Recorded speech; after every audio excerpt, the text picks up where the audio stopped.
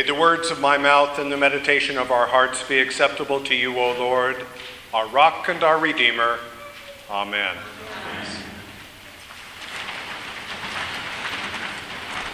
As Albert Einstein and the renowned physicists remind us, the quality of time is actually curved throughout the course of all eternity. And yet we mortals, you and me, experience time in serial and linear fashion. One step after another, each step marking a point in our lives. And as such, there's a before and an after. Things that lie behind, things that lie ahead. Things before September the 11th, things after 9/11. Things before Mary's death, things after Mary's death. Things before opening day and things after opening day. After all, this is cardinal nation. Time is an important dimension in our journey of Lent. And while not immediately discernible, the lesson we just heard from John's Gospel develops precisely these themes: what lies behind and what lies ahead. However, to begin to grasp the import of this text and the abrupt redirection of our Lenten journey, it demands that we examine its context. The entire chapter of John, which precedes the dinner at Bethany and the anointing of Jesus' feet, is devoted to a remarkably detailed account of the death of Lazarus, the brother of Mary and Martha, his entombment for 4 days, and his resurrection at the command of Jesus. Now, John also reports that while many of those who had witnessed this miracle believed that Jesus truly was the Son of God, some went to the Pharisees who, with the chief priest Caiaphas, determined to put Jesus to death. Thus, what lies behind today's text is the decisive moment in which the plot to execute Jesus was initiated, the specific event which provoked it, the resurrection of Lazarus, and the disingenuous charges of which he would later be accused: blasphemy and invoking the name of God, and the signs and wonders which had characterized his ministry. And second, the threat he posed to the power of both religious and political elites. What directly follows this morning's gospel, therefore, lies ahead, is the decision of the chief priests also to execute Lazarus. Since it was his continued presence who was perceived to be responsible for the large number of Jews abandoning the authority of the Pharisees and following Jesus. Now, immediately thereafter, John then informs us of Jesus' triumphal entry into Jerusalem in anticipation of the Passover festival, the adulation of the crowd lining his path, and the outrage, the absolute outrage of the Pharisees at this display of public adoration. Thus, as you and I approach the seemingly innocuous and joyful feast with these dear friends in Bethany this morning, we now understand that it is set not only in the context of a grateful family and adoring crowds, but also amidst the treachery of priests and Jesus' impending death. As the scene unfolds, Jesus is seated at the table with Lazarus, surrounded by his disciples. The ever-dutiful Martha is serving dinner to her guests after what can reasonably be assumed to have been careful planning and diligent preparation for such a celebratory occasion and so many guests. Despite all the likely buzz surrounding Lazarus' remarkable return from the dead, the discussion of the approaching holiday and trek into Jerusalem and the inevitable chatter at relaxed family gatherings. Tension, serious tension, if not sibling rivalry, then began to emerge. And here the story gets complicated. Having slaved quietly and unobtrusively in the kitchen for hours, can you imagine Martha's reaction at the outrageous behavior of her sister? Or as John informs us, Mary took a pound of costly perfume made of pure nard, anointed Jesus' feet, then bent over and wiped with her hair. Not only has attention shifted from the sumptuous meal and compliments Martha must have rightfully expected, now to an act of incredible humility, Martha also must have been helplessly pondering how to endure the squandering of a family's treasured resource, this wonderful perfume equaling almost a year's wages. Worse yet, she has to witness a gesture of such potential seduction, the wiping of feet with hair, that surely the party she had so meticulously planned would be remembered less for the culinary delights she prepared than for the scandal of her sister's behavior. You see, dear friends, by custom, first century Jewish women wear their hair up, only allowing it to drape down in the private company of their husbands. But forget Martha for a moment. Consider the reaction of the other guests around the table, all of whom were also faithful Jews. What were they going to make out of all of this? What were they supposed to think? What would they have to say? Breaking the tension in presumably stunned silence that must have enveloped the room, one of the disciples, none other than Judas Iscariot, presses Mary for an explanation of her frivolous waste. Why was this perfume not sold for 300 denarii, he demands, and the money given to the poor? Be sure, this is a reasonable query from the keeper of the corporate purse, and one who knew well Jesus' compassion for the poor. Clearly, the situation was rapidly deteriorating, and things quickly getting out of hand. However, Jesus will have nothing of Judas' comments, nor will he indulge the increasingly hostile banter. Sternly chastising Judas, he scolds him, saying, "Leave her alone. She sought it so that she might be with me and anoint me at the time of my burial."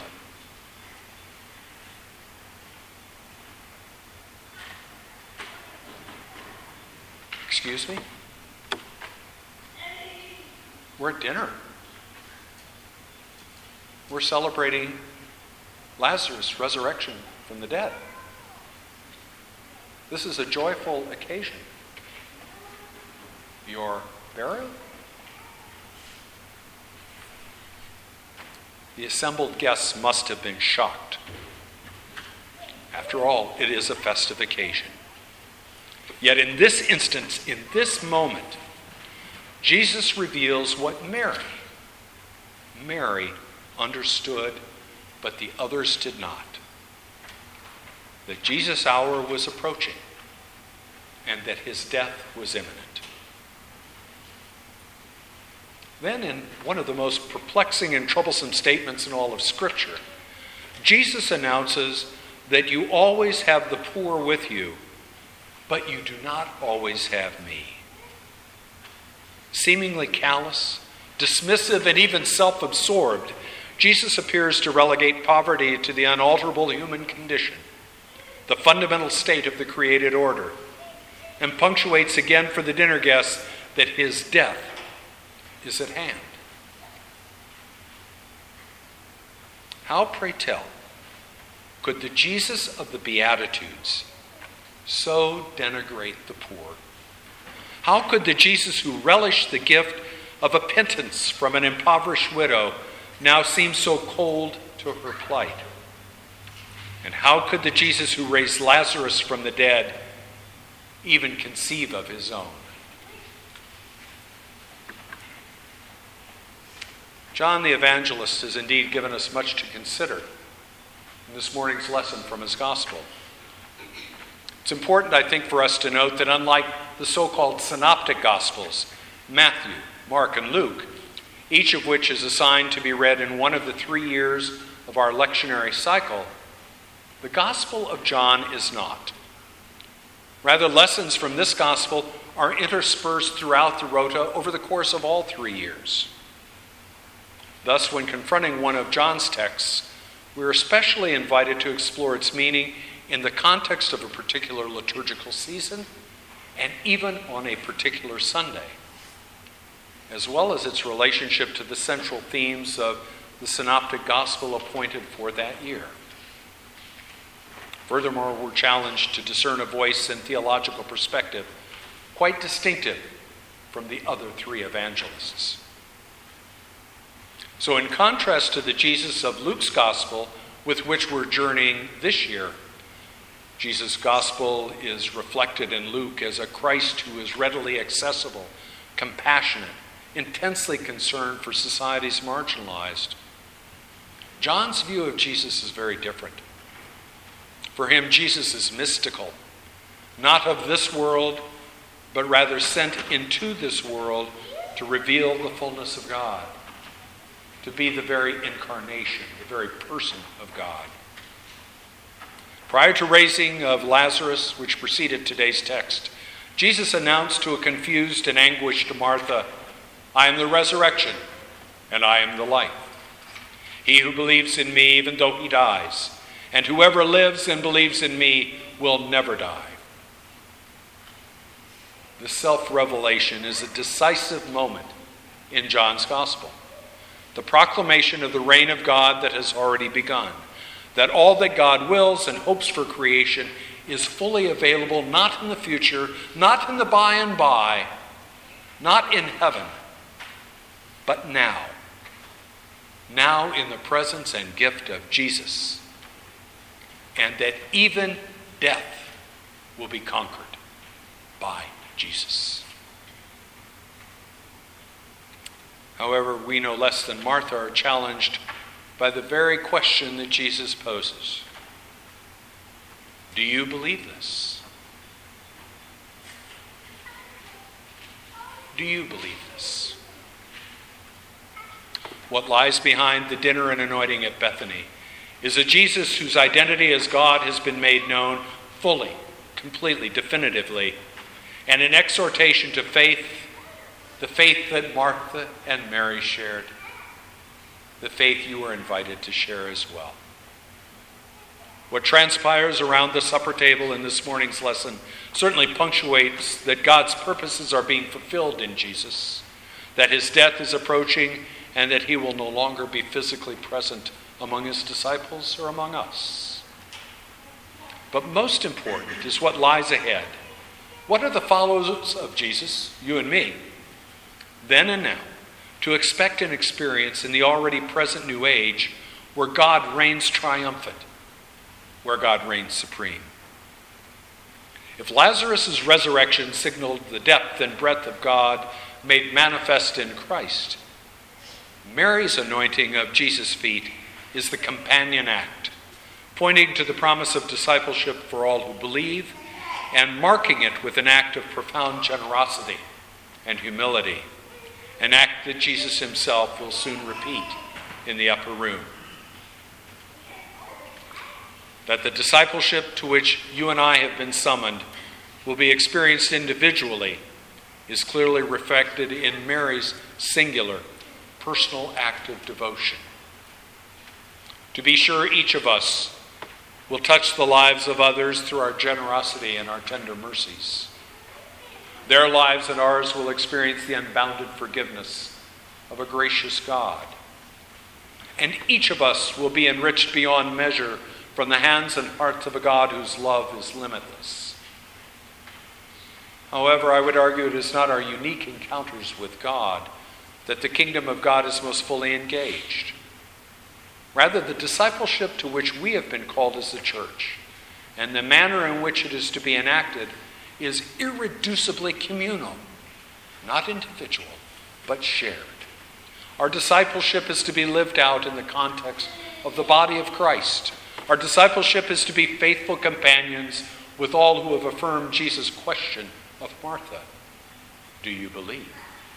And quite simply, our discipleship is to be the church, to be Christ's presence in a broken, busted, and pained world. That this is the challenge of discipleship in the name of the Christ, and thus the ongoing work of the church is made plain in Jesus' pointed response to Judas' vain concern for those whose resources are so meager. You always have the poor with you, Jesus observes. While Jesus' earthly existence will soon end, the care of those who are poor in spirit, poor in treasure, and poor in health has, in this very moment, been ceded to the cause of discipleship, to the church, to you, and to me, for all time.